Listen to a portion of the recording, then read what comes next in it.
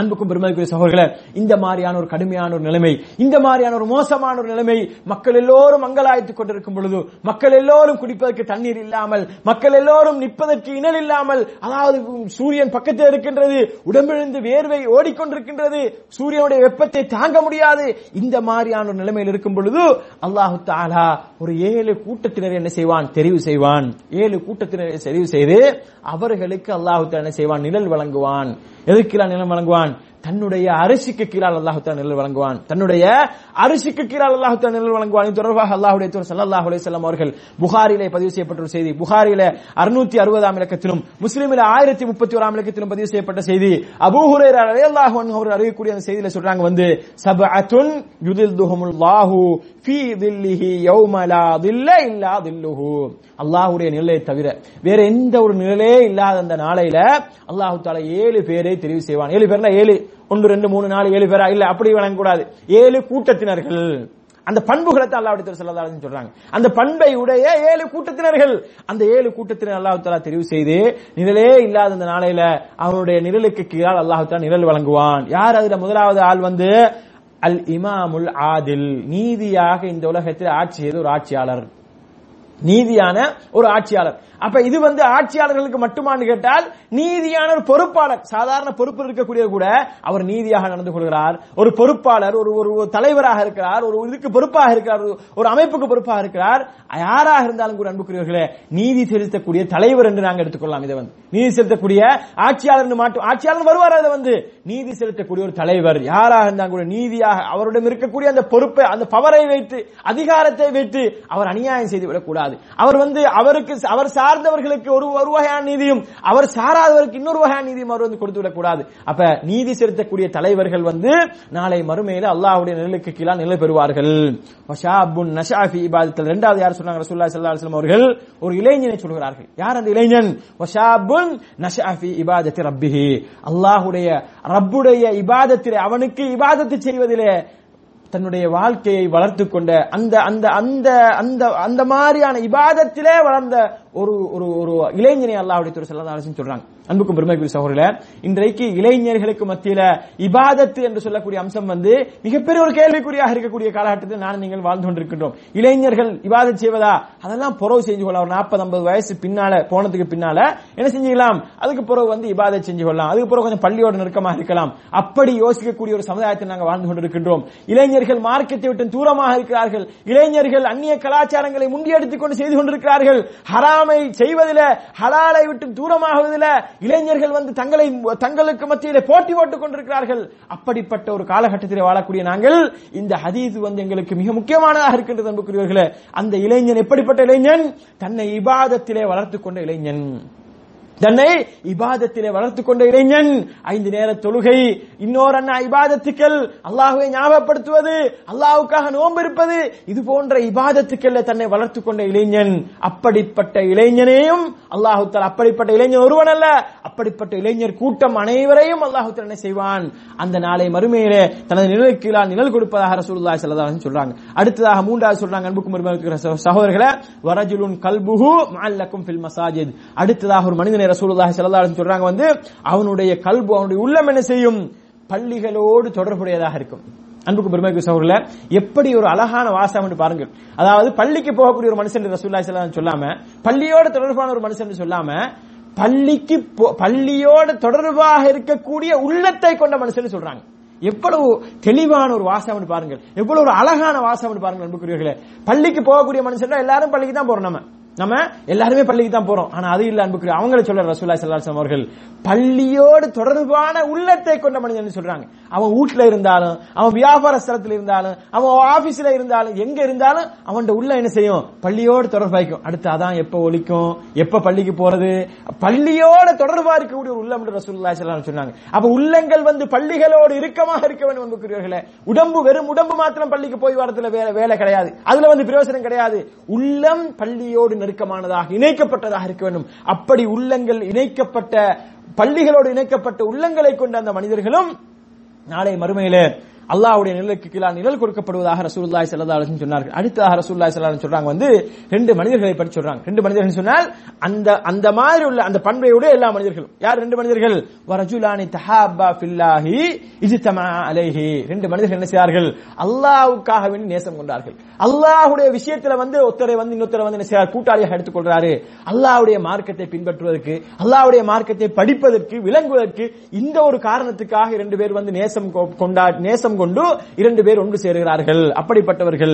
அதே நேரம் வத்தஃபர்ரகா அலைஹி, அல்லாஹ்வுடைய மார்க்கம் என்று வந்துட்டா அதுக்காக வேண்டி பிரிவார்கள். அதாவது நம்ம சின்ன காலத்துல ஒன்றா இருந்த நண்பர்கள் என்று சொல்லி அவன் செய்யக்கூடிய ஹராத்தில எல்லாம் நம்ம என்ன செய்யக்கூடாது? மௌன அங்கீகாரம் கொடுத்து அதையெல்லாம் அங்கீகரிக்க முடியாது. அன்புக்கு பெருமைக்குரிய சகோதரர்களே, அவன் எப்படிப்பட்டவனாக இருந்தாலும், எவ்வளவு பெரிய நெருக்கமான இருந்தாலும், சொந்தக்காரனாக இருந்தாலும் கூட என்ன செய்ய வேண்டும்? அல்லாஹ்வுக்காக வேண்டி இந்த பாசம் இருக்க வேண்டும், பிணைப்பு இருக்க வேண்டும். பிரிவு என்று வந்துட்டு அது அல்லாஹ்வுக்காக இருக்கும். எங்களுடைய சில காரணங்களுக்காக வேண்டி, மனிதன் என்ற வகையில சின்ன காரணங்களுக்காக வேண்டி பிரிவு இருக்கக்கூடாது. அல்லாஹ்வுடைய மார்க்கத்தை முன்னிறுத்தியதாக அந்த பிரிவு இருக்க வேண்டும். அது என்னோடு கூட பிறந்தவனாக இருந்தாலும் சரி, அவன் வந்து இணை வைக்கின்றானா, இணை வைப்பென்பால் போகின்றானா, அவனுக்கும் எனக்கும் என்ன செய்யாது? எந்த ஒரு தொடர்பும் இருக்க வேண்டிய அவசியம் கிடையாது. இதைத்தான் சஹாபாக்கள் செய்து காட்டினார்கள். பெற்ற பிள்ளை வந்து என்ன செய்தார்? தந்தையை விட்டும் தூரமாக இருந்தால், பெற்ற தந்தை வந்து என்ன செய்தார்? பிள்ளையை விட்டும் தூரமாக. இதான் நபிமார்களுடைய வரலாறு அன்புக்குரியவர்களே. அப்ப இந்த உலகத்துல வந்து அதாவது நாங்கள் பார்ப்பதை போன்று இரத்த பந்தத்தை வைத்தல்ல அல்லாஹ்விடத்தில் வந்து கணிப்பிடப்படுவது. அல்லாஹ்விடம் கணிப்பிடப்படக்கூடிய உறவு வந்து இரத்த பந்த உறவை விட ஒரு படி மேலேறிய உறவு தான் ஈமானிய உறவு. அப்ப அந்த ஈமானுடைய அடிப்படையில் ஒன்றிணைந்த ரெண்டு பேரை பற்றியும் அந்த ஈமானுக்காகவே பிரிந்தவர்கள். ஏண்டா இவனோட இருந்தா எனக்கு இதுக்கு மேல ஈமான பாதுகாக்க முடியாது, இவனோட இருந்தா எனக்கு மார்க்கத்தை பின்பற்ற முடியாது, இவனோட இருந்தா பள்ளிக்கு போக விட மாட்டான், ஏதாவது எப்படியாவது சைத்தாண்ட பக்கத்துல கொண்டு சேர்த்துருவான் கொண்டு அப்படின்னு சொல்லி அதற்காக வேண்டி பிரிந்தவர்கள். எனவே அன்புக்கும் பெருமைக்குரிய சகோதரர்களே, இப்படிப்பட்டவர்களுக்கும் அல்லாஹ் தஆலா நாளை மறுமையில அவனுடைய நிழலுக்கு கீழாக நிழல் கொடுப்பதாக ரசூலுல்லாஹி ஸல்லல்லாஹு அலைஹி வஸல்லம் சொல்றாங்க. அடுத்ததாக சொல்றாங்க வந்து ஒரு மனிதனை சொல்றாங்க, வரஜுலுன் தலபத்துஹு இம்ராஅத்துன் ذات மன்சபின் வஜமால். அதாவது ஒரு பெரிய ஒரு செல்வந்த நிலையில் இருக்கக்கூடிய, அந்தஸ்தோடு இருக்கக்கூடிய ஒரு அழகான ஒரு பெண்மணி ஒரு பெண்ணை வந்து ஒரு ஆணை வந்து என்ன செய்கிறாள்? அவள் வந்து ஒரு தப்பான ரூட்டுக்கு வந்து அழைக்கிறாள், தப்பான காரியத்தின்பால் அழைக்கிறாள். அப்ப அந்த நேரத்துல வந்து அந்த மனிதன் என்ன சொல்றான்னு சொன்னால், கால இன்னி அகாஃபுல்லா, நான் வந்து அல்லாஹ்வை பயப்படுகின்றேன்னு சொல்றான் அந்த மனிதன். அன்புக்கு பெருமைக்குரிய சகோதரர்களே, சாதாரண ஒரு பெண்மணி அழைத்தால் ஒரு மனிதன் சொல்லிட்டு போல நான் வந்து அல்லாஹ் பயப்படுறேன்னு சொல்லி, அது வந்து ஈமானுடைய உச்சாட்டம் கிடையாது. அந்த பெண் வந்து என்ன அழகான பெண்ணாக இருக்கிறாள், அந்த பெண் வந்து பெரிய அந்தஸ்தோடு இருக்கிறாள், பெரிய செல்வந்த நிலையில் இருக்கிறாள். அந்த பெண் அழைத்தும் கூட இந்த மனிதன் என்ன செய்யறான்? அவளோடு நான் சேர்ந்து வாழ்ந்தால் ஒரு ஹராமூலமாக நான் அல்லாஹ்விடத்துல பதில் சொல்லி ஆக வேண்டுமே, ஹராமான ஒரு உறவை பேண முடியாத இஸ்லாம் இதை தடை செய்திருக்கின்றது என்று பயந்து, அல்லாஹ்வை பயந்து அவன் சொல்லிக் கொண்டு போறான், இன்னி அகாஃபுல்லா, நான் வந்து அல்லாஹ்வை பயப்படுறேன்னு சொல்லிட்டு போறான். அப்ப இப்படிப்பட்ட ஒரு மனிதன், அப்ப இது வந்து ஈமானுடைய உச்சகட்டம். இது அப்ப ஈமானுடைய உச்சகட்டம் உள்ளவங்க தான் இது செய்யலாம். அப்ப இப்படிப்பட்டவர்களையும் அல்லாஹ் தஆலா நாளை மறுமையில தேர்ந்தெடுத்து அவர்களை நாளை மறுமையில அவனுடைய நிழலுக்கு கீழாக நிழல் கொடுப்பதாக ரசூலுல்லாஹி ஸல்லல்லாஹு அலைஹி வஸல்லம் சொல்றாங்க. அடுத்து சொல்றாங்க, வரஜுலுன் தஸத்தக பிஸதகத்தின். என்ன செய்றான்? ஒரு மனிதன் வந்து ஒரு சதக்கா செய்றான், ஒரு சதக்காவா கொடுக்கிறான், ஒரு வந்து ஒரு நன்கொடையை கொடுக்கிறான். அதை என்ன செய்யறான் தெரியுமா? அஹ்ஃபாஹா ஹத்தா லா தஅலம ஷிமாலஹு மா துன்ஃபிகு யமீனுஹு. அவனுடைய அதாவது வந்து வழக்கரம் செலவழிக்கக்கூடிய அந்த சொத்து, அவன் கொடுக்கக்கூடிய அந்த சதக்கா வழக்கரத்தால கொடுக்கிறான், அது வந்து இடக்கரத்துக்கு கூட தெரியாம கொடுக்கிறான். வழக்கரத்தால கொடுக்கிற இடக்கரத்தால தெரியாம கொடுக்கலாமா? ரசூலுல்லாஹி ஸல்லல்லாஹு அலைஹி வஸல்லம் அவர்கள் இதன் மூலமாக எங்களுக்கு என்ன சொல்லி தராங்கன்னு சொன்னால், அதாவது வழக்கரத்தால கொடுக்கிறது இடக்கரத்துக்கு தெரியக்கூடாதுன்னு சொன்னால் நீ வந்து இதை யார்ட்டையும் சொல்ல தேவையில்லை. அன்புக்கும் பெருமைக்குரிய சகோதரர்களே, இது வந்து யாருக்கும் தெரியக்கூடாது, இதை வந்து நீ மறைக்க வேண்டும். அப்படி மறைத்து நீ சதக்கா செய்வாய் என்று சொன்னால் அதை வந்து அப்படி சதக்கா செய்தவர்களை நாளை மறுமை அல்லாஹ் தஆலா தெரிவு செய்வான். இதுலயும் வந்து என்ன செய்றாங்க? நமது மக்கள் சதக்கா செய்யக்கூடிய மக்கள் கூட என்ன செய்றாங்க? இதுல வந்து கொஞ்சம் கோட்டை விட்டுறாங்க. எப்படி?